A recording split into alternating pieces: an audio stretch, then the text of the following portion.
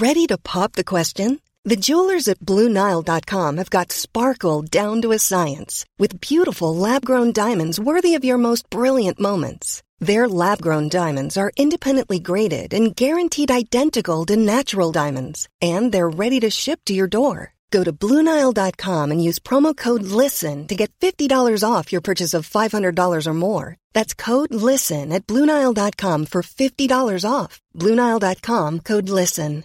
Hiring for your small business? If you're not looking for professionals on LinkedIn, you're looking in the wrong place. That's like looking for your car keys in a fish tank. LinkedIn helps you hire professionals you can't find anywhere else, even those who aren't actively searching for a new job but might be open to the perfect role. In a given month, over 70% of LinkedIn users don't even visit other leading job sites. So start looking in the right place. With LinkedIn, you can hire professionals like a professional. Post your free job on linkedin.com/people today. So, Richard, do you remember this famous movie scene? You're tearing me apart! What?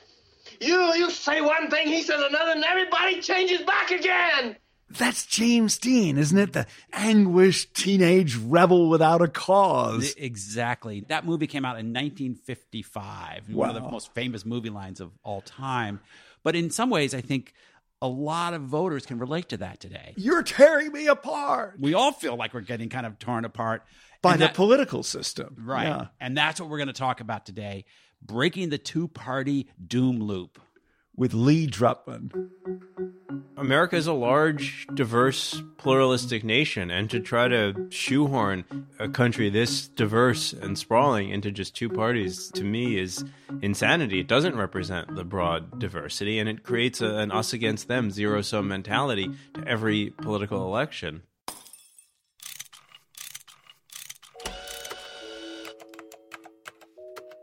Our show is about fixes. Yeah, how to make the world a better place. How do we fix it? How do we fix it? Before we serve up another stimulating, exciting interview, Jim, just a recommendation that people follow us on Twitter at FixItShow. That's at sign. I think people know what the at sign is, Richard. The at sign.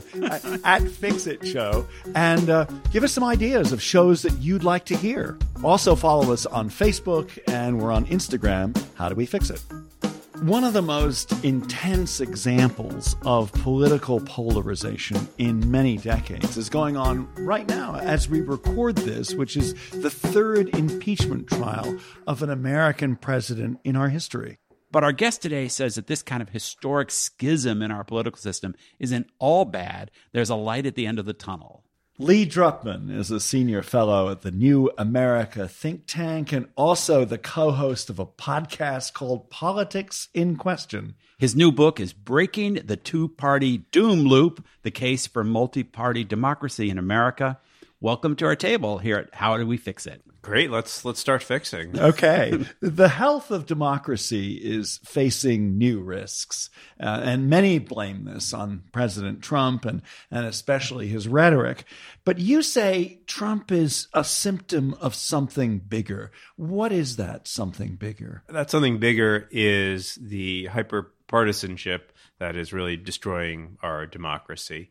And it's a hyperpartisanship that flows from something that is actually quite new in our political history, which is having two truly distinct, non-overlapping political parties, both competing for a narrow but elusive majority, and both representing very different geographies, very different cultural values, and fighting a fight over American national identity. And it doesn't work with our political institutions, which are designed to require broad compromise. And it doesn't work with our human minds, which are far too prone to us versus them thinking.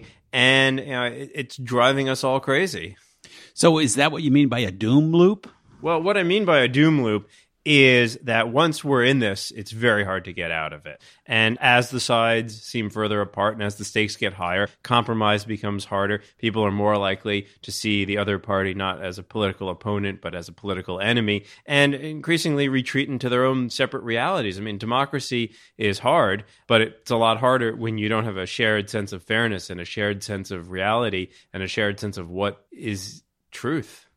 A phrase in your book which jumped out at us is that a fully divided two-party system without any overlap is probably unworkable in any democracy. Is that what we have now? Right, that is what we have by any measure. And that's very different from the past, right? That's correct. For a long time, the criticism of the American two-party system was not that the parties were too far apart, is that they were too overlapping and too incoherent, and voters didn't know what the difference between Democrats and Republicans was, and it created a muddle, but turned out that muddle was actually what made our political system work well enough because it created space for broad compromise. We had something more like a multi-party democracy within that two-party system with liberal Republicans and conservative Democrats alongside Democrats and conservative Republicans, and those overlaps allowed for the system to function. But now we have a truly divided, truly nationalized two-party system, and this is something new, and this is something I think quite dangerous. Can't we just get back to that old system? Have you invented a time machine? So how did it happen? I mean, the complete lack of overlap, the Venn diagram between the two parties, they've moved so far apart. Why? Well, there are a lot of reasons, but the short version is that American politics nationalized over many decades. Politics went from being local to being national. Politics went from being about economic bargaining to being about broad, abstract, cultural, moral issues. And parties retreated to their geographic cores. The Democratic Party is now totally based in urban, cosmopolitan, multicultural, multiracial, increasingly secular America, oriented much more towards the global knowledge economy. And the Republican Party is based in rural, ex-urban, traditionalist, white, Christian, increasingly male-dominated parts of the country, and places that are quite left behind by the global knowledge economy. And so the parties just retreated to their cores, and as the parties became more different, the differences became more salient.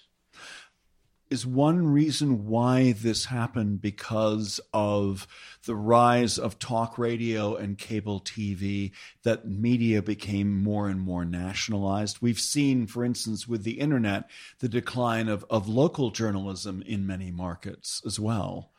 I see the media as an accelerator of underlying trends, but I think there are deeper structural forces that the media just has amplified rather than, and maybe accelerated a little bit. But. Well, speaking of things that accelerate underlying trends, you have the Trump election. And you wrote a New York Times op-ed last year where you said that Trump's election may have been the shock we needed. What did you mean by that? Well, I think there are a lot of folks who woke up on November 9th, 2016, and realized that they'd gotten a wake-up call.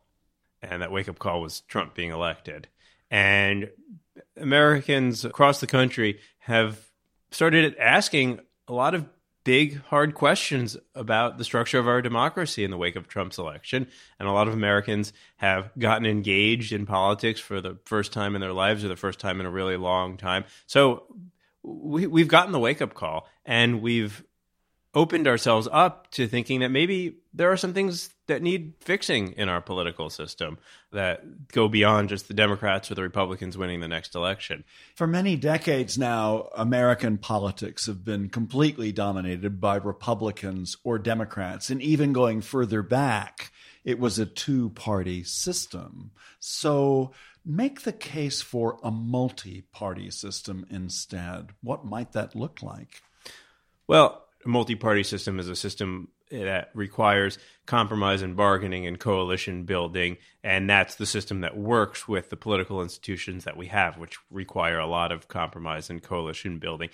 It's a system that works with our institutions. It would break the hyper-partisan doom loop, and it would just give Americans more and better representation, and the proportional version would mean that your vote would matter wherever you live.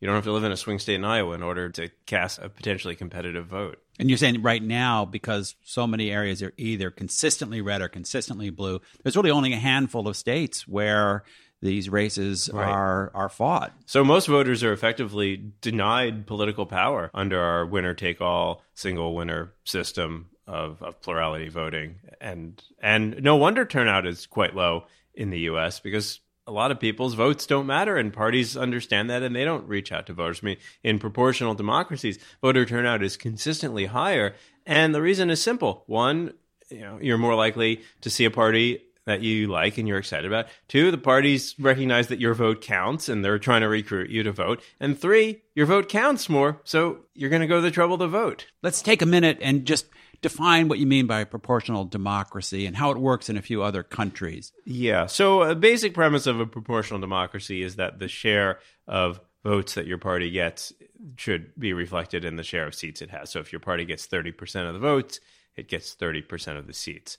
So I think that people who live in the U.S. may not fully understand that in some other countries, you have the equivalent of one congressional district. Yeah. But rather than having one winner in a winner-take-all kind of election, you have maybe 2 or 3 winners, and that this encourages multiple parties to take part. Because parties are not spoilers in a proportional system, 3rd and 4th, 5th parties. Now, they're all different kinds, and some people, when they hear multi-party democracy, they think, oh, you want us to become Israel.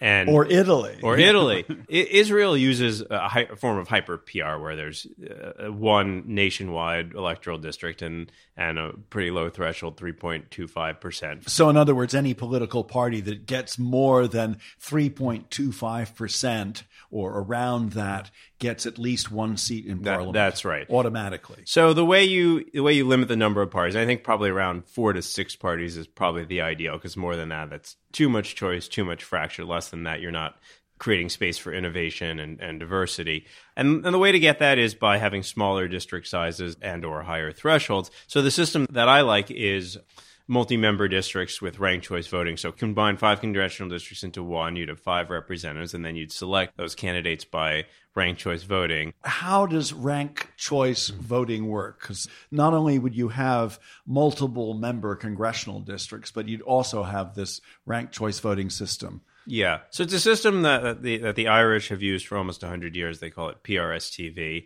Australia has used it. That's a catchy name. Well, I call it multi-winner ranked choice voting. So ranked choice voting, the growing number of cities have it.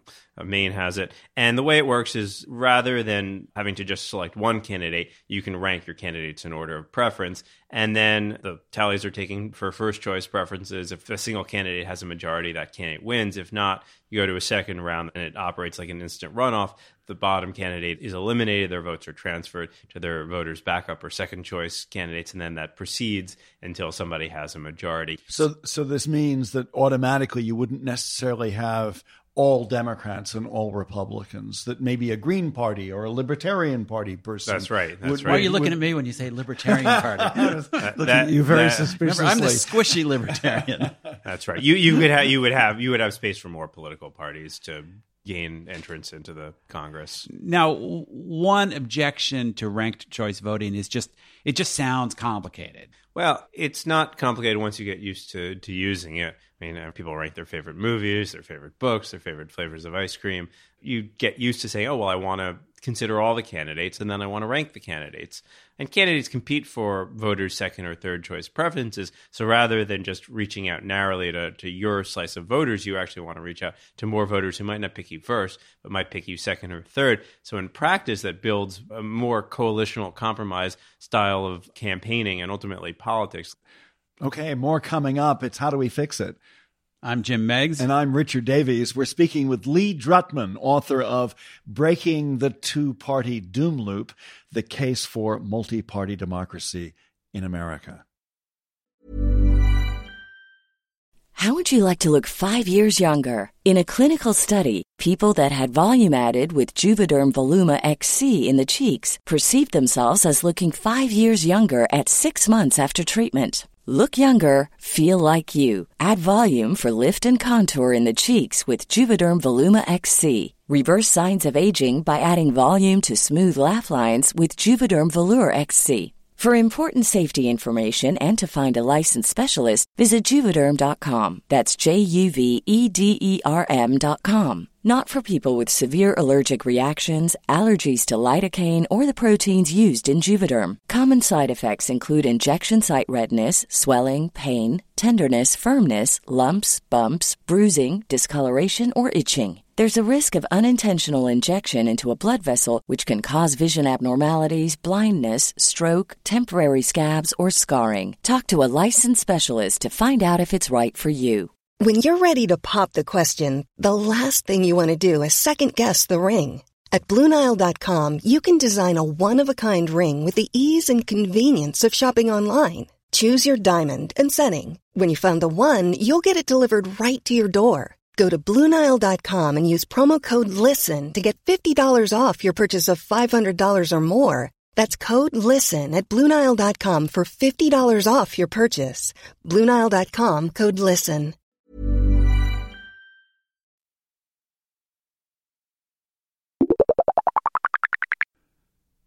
Richard, I know you have a recommendation for this week. This one comes from German TV. It's a drama called Line of Separation. And also, not only a drama, but a history lesson. It's a fictional story of one small farming town split in two by the border between East and West Germany. It starts during the closing weeks of World War II. It deals in a very direct and visceral and honest way about the pain and division imposed as families are split by this divide in their town as well as their country. And I'm struck by how the best TV dramas often have a lot more character and plot developments than 2-hour movies because they go on for much longer. And the best of them resemble more closely, I think, novels. And Line of Separation is clearly one of them. Okay, back with Lee Drutman. So you say that we should increase the size of the House of Representatives. Yeah, I do believe that we should increase the size of the House of Representatives. The House of Representatives began with 65 members in 1789, and it increased as America got more populous. Then they stopped increasing it in 1911. And we have districts that are just incredibly large, and the smaller the district is, the more connected people will feel to their representatives. I mean, I think having 700 members of Congress would be a reasonable proposal. What about the criticism, though, of multiple parties where you get a situation like we mentioned with Israel or with Italy? Do multi-party democracies necessarily work better than two-party democracies? On average, they do. I mean, you could certainly point to some failures of multi-party democracies. But given the broad experience of multi-party democracies throughout Western Europe, which I would argue would be the most comparable countries to the U.S., what you see is a political system in which people feel good about their political system. They feel well represented. And you see coalition building and compromise and relative stability. Certainly, there are moments in which it's hard to form a coalition, but eventually they do form a coalition. And compromise is just built into the system because you have to build a compromise coalition in order to govern. You don't have one side trying to win some narrow majority and then use narrow power to push down the rest of the country. And you don't have half of the country feeling like if they lose a narrow election, then they're totally out of luck. Does that lead to higher turnout? It does. There's much higher turnout in proportional multi-party democracies. You also point out that this system would yield a more diverse body of representatives, both age, gender, race, but also ideologically. Yeah, I do believe that. And America is a large, diverse, pluralistic nation, and to try to shoehorn a country this diverse and sprawling into just two parties, to me, is insanity. It doesn't represent the broad diversity, and it creates an us against them, zero-sum mentality to every political election. And you feel that our whole system of democracy is being threatened by where we are now? I do think that it is being threatened because for a democracy to function, we need to agree on the basic rules of the game. And we need to accept the fact that our side might lose sometimes and our perspective might lose sometimes, and that the procedures for navigating who wins and loses are fair to both sides. One of the things that we've come to realize in the last few years is something that we thought was always going to be with us and we could take for granted is actually something that requires active maintenance, and that is our system of democracy. In your New York Times op-ed, though, you struck a note of optimism, and you pointed to some previous historical periods where there was also great division and tension and conflict and old systems breaking down. And we got through them, and we rebuilt in a better way. What are some of those previous eras? We have this long history in America of crisis and renewal. And that's what makes me ultimately hopeful that we will get to another period of renewal. And if you think about the history of American democracy, you can think about these waves, these bursts of democracy reform in which our system has become more democratic, more inclusive, more responsive, and ultimately a healthier democracy. You think of the Revolutionary War, you can think of the expansion of the franchise in the 1830s, Jacksonian democracy, particularly the progressive era, I think really resonates a lot with today, and then the civil rights era in the 1960s. Now, if you're keeping score at home, that's about every 60 years or so that we go through one of these bursts of democracy reform. And if we add on another 60 years from the 1960s, that takes us to the decade that we are now entering.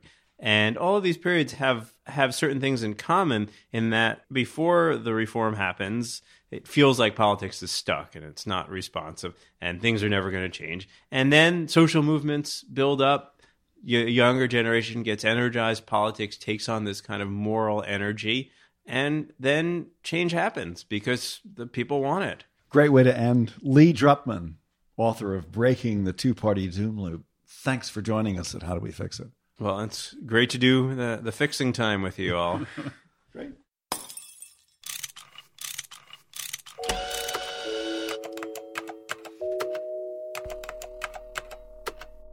I really like Lee's notion that somehow we need to bring back this mushy middle in our politics. I mean, it could be Joe Biden's campaign slogan. Could well be. For my money, by far the best and most exciting suggestion in this book is about ranked choice voting. I think that it really does have the opportunity to vastly improve the political system, even if we don't go as far as he wants, which is having 4 or 5 political parties competing with each other.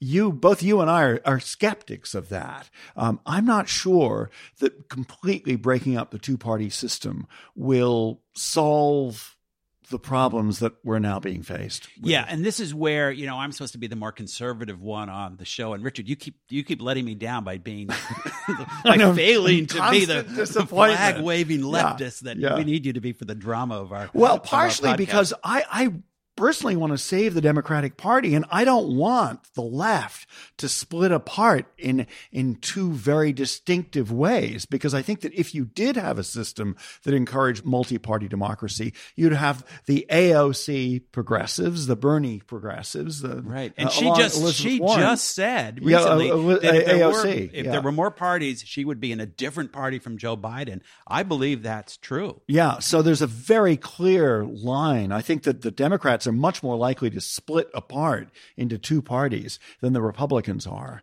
But as the person who's supposedly the more conservative one here in our podcast, part of conservatism is you break it, you bought it mentality. Like before you start taking apart the car motor, make sure you know how to put it back together again. So I am cautious about going too far, too quickly on this idea.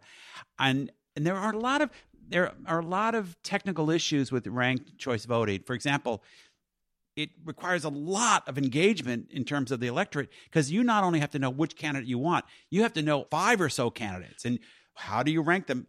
Maybe a lot of people are just going to go like, well, I know my 1 and 2, and after that, I'm just throwing darts here. Well, I don't assume that the American voters are less intelligent than voters in other countries. But they may not be spending the time on it. There has been a demonstrated phenomenon where people fill out the first 2 or 3 blocks and then they give up. And so their votes wind up sometimes getting tossed out. Well, I think maybe that's more of an argument against referenda than it is against ranked choice voting. Because if you had, for instance, one election where you went in and you went, well, I kind of like this woman more than I like that guy, but I'd rather that guy was elected than his more conservative opponent, then there's a clear choice there. I don't think that's very difficult. Yeah. I'd like us to go slow. Clearly, there are serious problems with what we're doing right now. So I'm not saying that our system's perfect, doesn't need to be rethought, but I do want to take it one step at a time. I think where you and I do agree, and I actually more in favor of ranked choice voting than you are, but I think where we do agree is recognizing that independents are a very large chunk of the American voting public, and having a system which recognizes them as significant players is something we should strive for. You know, I'm not in favor of identity politics, but there are an awful lot of groups out there that feel they're not being heard. And if there's a way to pull them into our system better, I think there's a lot to be said for that. So I don't want to wind up like Israel, where you get these little tiny splinter parties exercising wildly outsized influence over policy because they form coalitions with the party that gets the plurality of the votes. That worries me, but maybe there's some middle ground. At the very least, Lee Drutman's ideas are provocative, and given the state of our democracy right now, we certainly need to have a debate. And he's a thinker to watch. I really recommend the book because we need new ideas right now. It's How Do We Fix It? I'm Richard Davies. And I'm Jim Meigs. And our producer is Miranda Schaefer. We're a production of Davies Content. We make podcasts for companies and nonprofits. Check us out. Hi, I'm Daniel, founder of Pretty Litter. Cats and cat owners deserve better than any old-fashioned litter. That's why I teamed up with scientists and veterinarians to create Pretty Litter. Its innovative crystal formula has superior odor control and weighs up to 80% less than clay litter. Pretty Litter even monitors health by changing colors to help detect early signs of potential illness. It's the world's smartest kitty litter. Go to prettylitter.com and use code ACAST for 20% off your first order and a free cat toy. Terms and conditions apply. See site for details. Traffic jams, tailgating, pile-ups. Ugh, the joys of driving. How could it get worse? The federal government wants to have a say in what you drive. That's right. The Biden administration's EPA is pushing mandates that would ban 2 out of every 3 vehicles on the road today. Don't let Washington become your backseat driver. Protect the freedom of driving your way. Visit EnergyCitizens.org. Paid for by the American Petroleum Institute.